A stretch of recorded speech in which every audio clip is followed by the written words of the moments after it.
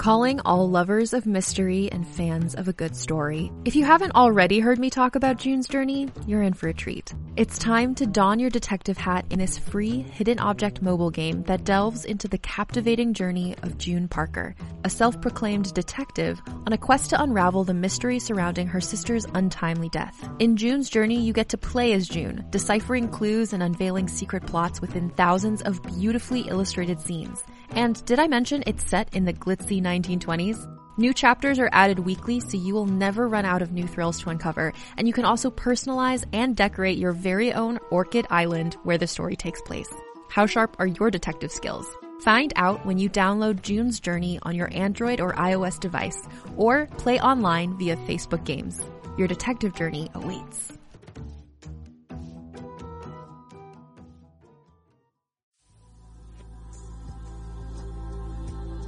Audiobooks.com, in association with pjvalentine.net and writersexchange.com, presents Weaver's Web, written and read by Philippa Valentine.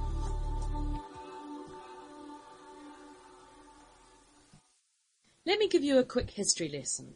The Duke glared across the polished oaken table at the chieftains and advisers of his court.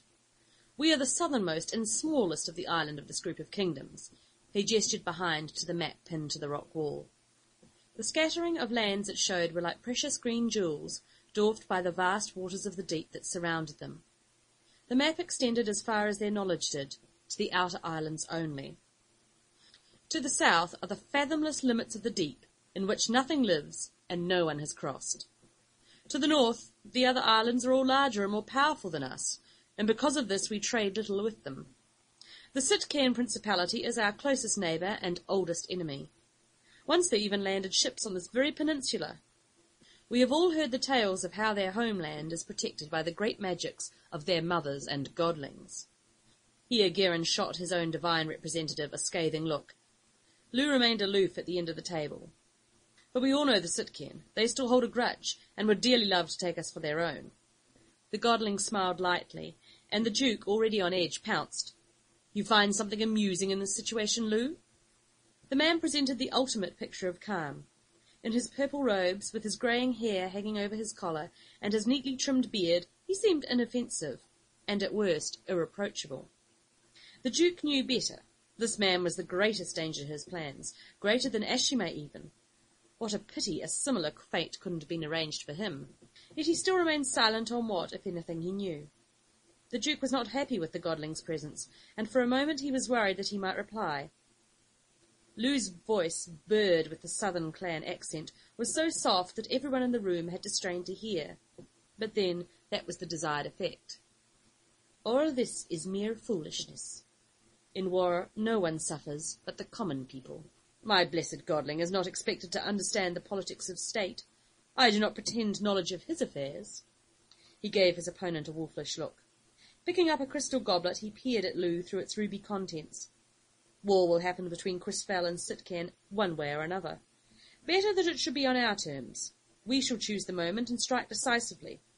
War will be mercifully swift, and the common people, as Lou so quaintly calls them, will suffer little, if anything. They, above all, would want Ashimei revenged. All the other members of the council nodded sagely. The news of his messenger's death had rekindled ancient hatreds. Already several clans were urging their blacksmiths into weapon production and gathering warriors from their winter preparations. Damon, chief of the Lystra, stroked his beard, his expression distant. He respected the divine and gave generously to both the mothers and the godlings, yet even so the Duke could see his eyes lighting up with the thought of profit to be made at war. His clan had been through a hard year. Winter had not been kind to the tough mountainous land of Crisfell's interior. Many had perished, and survivors might want a reckoning with their chief, wondering about his competence to rule. His flinty eyes were already hardening with resolve as he added up the advantages and pitfalls of such a venture. Beside the Duke, he was the most powerful chief on the island. His was a small but influential clan, and where he led, the rest would follow. Finally, Damon nodded. The Sitcairn have never shown us any mercy.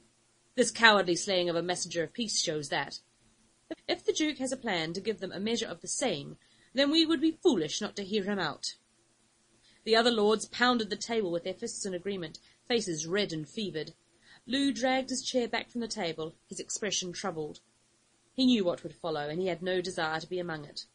The divine gave free will, and this was the price that was paid for it. The Duke's handsome face was lit up with triumph, and something even more disturbing, but the godling knew better than to point it out to the chiefs. Better not to reveal his hand before the right moment. Lugh left, but the others hardly noticed, already deep in preparations for destruction. This was the place where a godling's influence ended. The divine had no place in a council of war. How appropriate that the Duke had chosen this room, buried deep within Skellig Castle, for such a meeting. Far from the Dawn Room, where any clansman could come to see the governance of Crisfell. He allowed himself a long sigh. So it had always been. Now it remained for him to try and limit the damage as much as possible. Lugh crossed the rock causeway that separated the two wards, scarcely noticing the salty tug of the wind at his beard. The corridors back to the light were numerous and confusing, but eventually he stood outside the little room he occupied while at Skellig. His status as adviser to the court allowed him any choice of lodging, but he had taken this small cell because of its beautiful view of the gardens. In the shape, form, and smells of nature you could see the divine. He smiled a little to himself. Perhaps he had chosen wrongly as a novice. Perhaps the path of mother should have been his. The door was not locked, and he already knew who would be waiting for him. Sillistra sat on a small stool by the window. Her beauty was like a fine pale shell, and she was more precious still, like a child to he that had none. Lugh had found the young white-haired girl wandering the streets of Skellig Town. Immediately sensing her potential divine powers, he had looked after her, all the time nurturing the hope that she would become a godling. But other paths had opened for her, and he tried to conceal his disappointment when she had chosen the mother's way. Their relationship remained, even though it was certainly an unusual one, their orders not being known for cooperation, despite sharing divine home. It was a common misconception, for few knew that beyond the compound walls of that most sacred building were two very separate halls. Still, he and Sillistra had much in common, both sharing the hard road of service, marked only by constant devotion and abstinence. He admired Sillistra for a fine mind, but loved her for her friendship.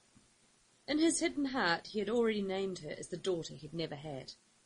Luckily, in her capacity as Divine Home's messenger, she was often at Skellig, and sometimes she was the only company he had. Divine Home only gave up one of its kind to the temporal world, and it was he that had volunteered. His sacrifice allowed the others to remain aloof, but it did not guarantee him their respect. Sillistra was smiling at him, a glimmer of sun in this shady corner of the castle. The other mothers knew her affectionately as White Light, and it was easy to see why. Her white blonde hair gleamed and dazzled under the meagre sunlight from the window. When she turned, her sharp blue eyes quickly took in Lugh's bowed shoulders and downcast look. They were swayed by the Duke, then, I thought so. She picked at the folds of her green robe brusquely. What would you expect from a group of men, led by their crotches as usual? Sillistra wasn't known for mincing her words. Lugh sank into the winged chair opposite her. I thought there was a chance. But no, you were right. With all the clans thinking Ashimay's death was the Sitcan's doing, there wasn't much hope. They're just looking for an excuse. One girl's death shouldn't be enough to send them off to war. Lugh controlled his expression carefully. Sillistra herself wasn't that much older than the messenger. We all know she has importance. The mother snorted. I know, but not for the reason they think. I've had reports from other mothers. They've all been seeing her in their dreams, so she's quite obviously alive. The Divine wants us to know, but I don't see how one person, even Ashimay, will make any difference to these events. Lugh relaxed back in his chair, focusing, trying to listen to the Divine within, but nothing was revealed to him. Sometimes God was elusive, and at those times humanity just had to muddle along. The worshippers of the divine chose the path and the method that they wanted to follow. The mothers saw divinity in nature's shapes and forms, the godlings through the focusing of the mind. The populace looked to both of them for advice and help in reaching spiritual beauty, but unfortunately they looked to the Duke for guidance on the earthly realm. Both mothers and godlings were only loosely organised, not structured enough to pose a real threat to his control. He had, with Ashimay's demise, gotten the weight of the clans behind him, and there was no way of stopping him. This was obviously what was concerning Sillistra the most. If rumours were true, then he also had a few rogue makers behind him. This was obviously what was concerning Sillistra the most, for makers offended mothers greatly. Their undisciplined manipulation of the creative energies of the earthly realm struck to the core of the mother's belief, and the things they could do with their magic were sore irritation to the divine as well. "I've seen one," Sillistra finally managed. "A maker, that is. I even saw the little weasel. I know his name. Doncha. He caused a fire in the barren hills that took several of us to bring under control. He is one man that makes me think perhaps execution is the right way to go. Honestly, if the Duke is gathering other makers here, then things are worse than we fear." "That they are." Lou could no longer hold in his own fears. "I've had worse dreams, Sillistra. Dreams in which the makers are cast into insignificance. Worse is heading our way. We had best prepare." "For once, I just wonder what we can do." Sillistra concealed her distress with difficulty. "Mothers and godlings are advisers, not warriors. But I must admit the path of the sword seems mighty attractive. We must do what we can, give advice, watch and wait. So do not worry. We too will have our part to play." Sillistra rose sharply, twisting her fingers together in an unconscious gesture of fear. "I know, Lou. There's a plan to everything. But I'm not used to being silent when I know things are going on which shouldn't be tolerated." She gave him a meaningful look. She meant slavers as well as makers, of course, and he hoped she didn't blame him for that. There was only so much one old godling could do. Lou was about to say something to that effect when he heard the faint song in his mind, the divine twitching at his perceptions, alerting him to untoward happenings. He raised his hand to silence Sillistra, but there was no need. She too had become aware of the intrusion, and her blue eyes narrowed with concentration. Stone and wood were no barrier to the divine. Lou felt a twisting and constriction from her direction, followed by a flash of heat. "Sillistra!" he remonstrated, sensing the maker that had been lurking nearby was now running to find water to dunk his overheated feet in. The mother didn't even look contrite. "That'll teach the little sneak. Imagine anyone trying to listen in on us in such a way." Lou managed not to smile. "I didn't think that's what the divine had in mind for our gifts." She snorted, pulling her robes around her regularly. "You godlings are all the same. None of us can honestly say that we know what she wants to do with them. We can only rely on our own choices, and I choose to make that maker pay." She fairly spat out the last word. "All very well," Lou shook his head at her vehemence. "But now he is bound to tell the Duke what has happened, and then his suspicions will be raised." Sillistra stared at him coldly. Obviously she wasn't going to apologize. "I think you better be on your way, Mother." Lou ushered her to the door. "You know the only thing we can do now is wait. I will contact you once the Duke reveals more." She nodded quickly, favouring him with a concerned look. "You will be careful, you old fool. The Duke suspects you as it is. Once he is secure in his position, you will be in danger. If you need help here, perhaps I could—" "We all have our jobs to do, Sillistra. Our burdens to bear. I'll be fine. Now you go home and tell the others to look to their dreams. We'll need everybody's strength to get through this." The mother didn't say anything further, but she kissed him briefly on the cheek like a favoured grandfather before slipping from the room, as if it had been she that raised him. How like a mother, Lou thought, before shutting the door firmly behind him.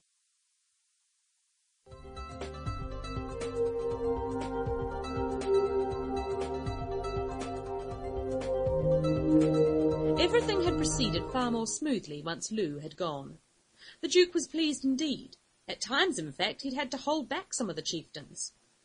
Lorcan, chief of the Marakai, was particularly keen, and the Duke was glad of that. The clan Marakai were the guardians of the huge, ageing flotilla of ships, once meant for the invasion of Sitkan. That grand plan had never reached fruition, but the clansmen still maintained the massive ships, their greatest hope being that there would be a time to use them. Their chief promised shipwrights would work day and night to have the vessels ready and to add to the fleet. Lorcan was ecstatic to think that time was now, for they were also the only ones with the skills to cross the vast distance to the enemy's homeland. Ah, yes, the Marakai were essential. Damon was all ready to fill the ships with his clansmen, and others would soon follow. Spring was only the span of a season away, and when their accompanying winds blew in the right direction, the time to move was upon them. he had had to promise extra food and supplies to the Maracai so that the ships would be ready on time, but it was worth it. The Duke's heart pounded at the very thought, and especially because these men knew nothing of the real reason behind his eagerness. By the time the clansmen filed from the chamber, it had been decided, and plans constructed towards its end. The Duke stood up. Now business was done, it was time for a little fun. Sweet God, he needed some. He made his way down to the dungeons, passing heavy-set guards. He tripped almost happily down the steps. The air here was thick and murky with smoke and fear. Just a small detour to see how things were going with his star prisoner. Ah, yes. Here was his edge, should things go wrong. Here was the bargaining chip he would trade with his newfound allies. He had no idea why the prisoner was so important. That was a minor concern. Once they reached Crisfell, the man confined here would be sorry that he had ever been born. Several weeks behind bars had not soothed the other's temper. The brown eyes smouldered at him with all the same fire. They could have almost been brothers, indistinguishable, if not for the blue-woven, intricate tattoos that the Sitkan favoured, snaking around the prisoner's arms. The Duke's recent success allowed him some measure of conviviality. "I hope you're enjoying the accommodations." The other glared at him. There were several new bruises swelling on his face, and he seemed to have some difficulty seeing out of one eye. "I was told to deal with only the one called Ashime. I was told she had honour. You broke the seal of peace between us, and for what? What are you afraid of? Why do you not let me see her?" The Duke covered his face, as if suddenly racked by grief, but when he pulled them away, there was a terrible grin on his lips. "I'm sorry. Ashime has suffered a tragic accident, but I must say I'm surprised that her fame has spread to your island. Tell me, was it the Godlings who told you to seek her out? Was it?" The other tried to hide his dismay, no doubt suddenly aware of his position. The length of his thick plaited braids swung about him as he turned away. "I see it was." The Duke rubbed his chin thoughtfully, enjoying this game. "So it was they that sent you to sue for peace, while I sent her on her last fatal mission. Apparently she was carrying a message to the Sitkan when they slew her. Most unfortunate." He spun around, his eyes narrow, but a beatific smile on his face. "Ironic, isn't it? You sailed here because of the ancient truce between our nations. From you. We should have known that you'd break it." "Very astute of you, my friend, very astute indeed. Why didn't that cleverness stop you from walking into my trap then? Very sad about Ashime, but I'm afraid you'll have to deal with me instead." "Oh, yes, and my friends." He watched the prisoner's reaction carefully. Yes, he knew something about them, even if it was merely legend. Undoubtedly that was why he had come here to speak with Ashime. Anger flared in his breast, that such as this could share his precious secret, a secret no other on Crisfell knew. "Double the guards on the prisoner," the Duke whirled on his closest soldiers, "and halve his rations of food and water. And I want him in a smaller cell, too. This isn't a boarding house, you know. Next time I come down here, he'd better not have such a mouth on him." The Duke was determined to take his revenge on the prisoner in more painful ways, but that would be for another day. Time now to return to a more important matter. At the sound of the Duke's footsteps going back up the stairs, the prisoner seemed to recover some spirit. "Damn you!" he roared, thrusting himself violently against the bars. "Damn you, then deal with me now, you coward!" "Ha! No." The Duke smirked over one shoulder. "That pleasure is for another visit, I'm afraid. After my friends have finished with you, though, you may wish that I'd never stopped." Striding back to his apartments in the inner ward, the Duke was angry once more. Damn the prisoner! His former good mood was gone, and there was no Ash to soothe him when he reached his room. For a moment, before the doors swung open, he could almost see her there. She always ran her fingers through his hair, letting her nails lightly scratch his scalp. It was like embracing a cat. Certainly there would be things about Ashime that he would miss, mostly private things. Public life had not really been her forte. The whole court had known of their liaison. Her fame was in part due to that, yet she had always found it difficult to bend to his wishes completely. Sometimes it had seemed to the Duke that the tall figure in the black armour, standing so impassively by his side, was judging him. She always wanted more from him than he was prepared to do or give. The Duke unravelled his lace and padded to the window in the loose shirt he wore beneath. He tried to ignore the bed. Despite himself, he could still see her there, sprawled among the cushions, wearing a knowing little smile. Images of her falling flashed unbidden into his mind, quickly followed by the images of her reaching the bottom. It was all very unpleasant. She had done nothing to deserve what he had done to her. He knew that, and he hadn't meant to become the villain. He hadn't really meant to sacrifice the one person who loved him. But the terrible truth was that it had to be done. "Go away," he told the ghost on the bed. "I trust you're not talking to me." The voice that came to him from behind the thick velvet curtain sent an unpleasant shiver up the Duke's spine. Twisted and malignant though it was, could he really say the shiver was all fear? She stepped out from behind the bed. Even when trying to be seen, it was actually difficult to notice her. Something encouraged the human mind to avoid her, and when she really exerted herself, she was simply impossible to see. The sheer possibilities of this were what had really convinced the Duke to alter his plans to suit these new allies. But it was only after he had demonstrated his loyalty to them that they had revealed the even more amazing possibilities they could offer. Giselle sat down on the bed, scarcely ripping the covers with her breathy presence. He tried to focus on her face. She was a distant, threadbare ghost, bending to faint spectral breezes that affected only her. He turned away and carefully poured some water into a basin. After placing a few drops of scented oil in as well, he quickly splashed his face. Best not to let his new friends think he was too concerned, or too eager. "So, what news, Giselle?" She flickered against the velvet, giving one of her almost pained expressions. "We draw nearer by the day. The outer islands are now ours. The spring winds will bring us to this shore. 3 months, perhaps earlier. The Alpha has taken a new body. You should be honoured that our leader trusts you enough to come, even in this way. He wishes to know if you have secured the one he asked for." "Of course. It was no small matter, but it is done. You haven't told me why this lad is so important." "That's right." He shot her a small but annoyed look. "Well then, I will expect to find out later." "Perhaps. And the ships?" He could feel his anger rising. "The clan Marakai will have all the ships we need to invade Sitkan." "Excellent." Giselle hummed to herself, a ghostly imitation of a little girl's voice. "The magics of the Sitkan prevent us from landing on their beaches, but with you taking us, Lord Duke, our plans and yours are assured." More than a little peeved by her tone, the Duke stripped off the last of his clothes. Giselle wasn't really here, so she didn't really count as a woman. He drew on his heavily embroidered nightshirt. The extravagance of such a thing reminded Guerin just who he was and what he could do. Was that an amused look? "Expecting someone?" Giselle's voice was almost a whisper, like it came from a long way off. "Isn't it a little early to be entertaining after your bereavement? If it got out."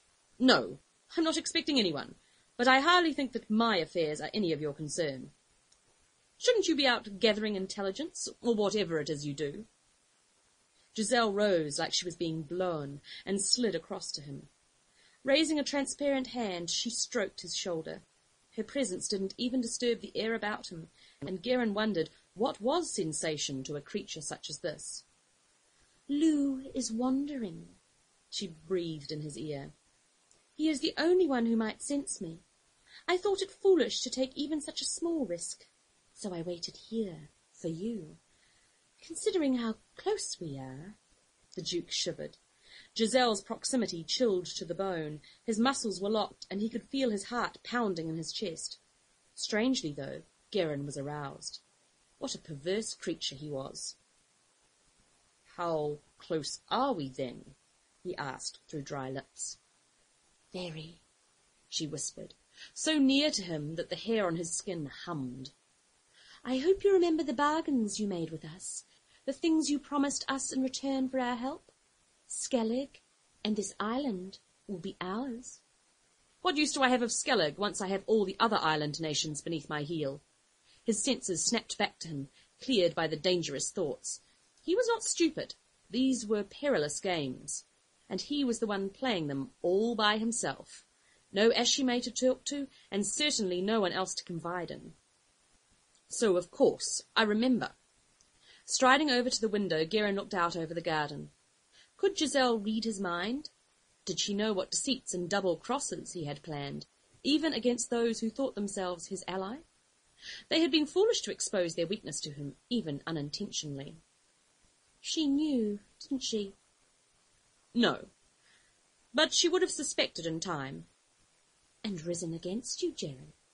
He spun around at the most presumptuous use of his given name. Giselle had given up all pretense at visibility, however, and only her voice floated on the ether. How embarrassing that would have been for you. He waved his hand in her direction dismissively.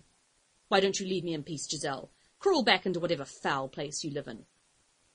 Guerin's skin trembled as she drew closer once more, perhaps in anger. And yet it passed. He felt her go, though he didn't turn his head. Spreading herself thin, passing beneath the doorway, no doubt. He flopped down on the bed and reached for the small vial on the cabinet next to it. He had been considering a little nighttime foray into the town, but Giselle had changed his mind. Sleep was now looking better and better, and there was no way of telling if he could get any in the coming weeks. So Guerin, Duke of Crisfell, drank the dark purple contents of the vial and slipped into sleep. He stood on a dark, featureless plain. The misty blue horizon spread far away from him. He was all alone, but the ground underneath his feet trembled with the approach of something large and fearsome. And as with Giselle, he found himself slick with sweat and desire. Straining all his senses, he waited for it to broach the horizon. A hint of golden light was seeping from the distance, like a thin wound. A slip of laughter sounded behind him, a laugh he knew very well. He felt a twist of real fear now. Ash? His voice sounded hollow and scared even to himself. Turning seemed to take forever. She was behind him, where he had not looked. Her armour was no longer black. Now it was viscous red and pooling all around her. Blood coated her and ran in rivers down her unsheathed blade. Her hair blew about her, raised on unseen winds, that heralded the approach of something terrifying. Green eyes, so green that they flared like fire. Was she angry he had killed her, or was she glad? Never, she seemed to say. I am never dead. Guerin, she called softly. Why did you invite them? Why did you call them in from across the deep? Don't you know? They're the Weavers! Screaming in absolute horror, she fell away from him. When Guerin awoke, slick with sweat, he called for his guards. His most trusted band, they came grim-faced down the corridor. In their eyes he could imagine what he looked like, pale, tousled, and with an edge of panic in his voice. He could hardly believe what he was saying himself. Bring me Ashimay's body, her head, anything. Find out if she is dead or alive. He leaned closer to them, his voice harsh. And if the latter, I would be most disappointed. They nodded shortly, no questions asked. They would do as they were bid. Stupid, Guerin told himself after he had shut the door on them. She was dead. She had to be. But he would not sleep an easy night until he had her head to prove it.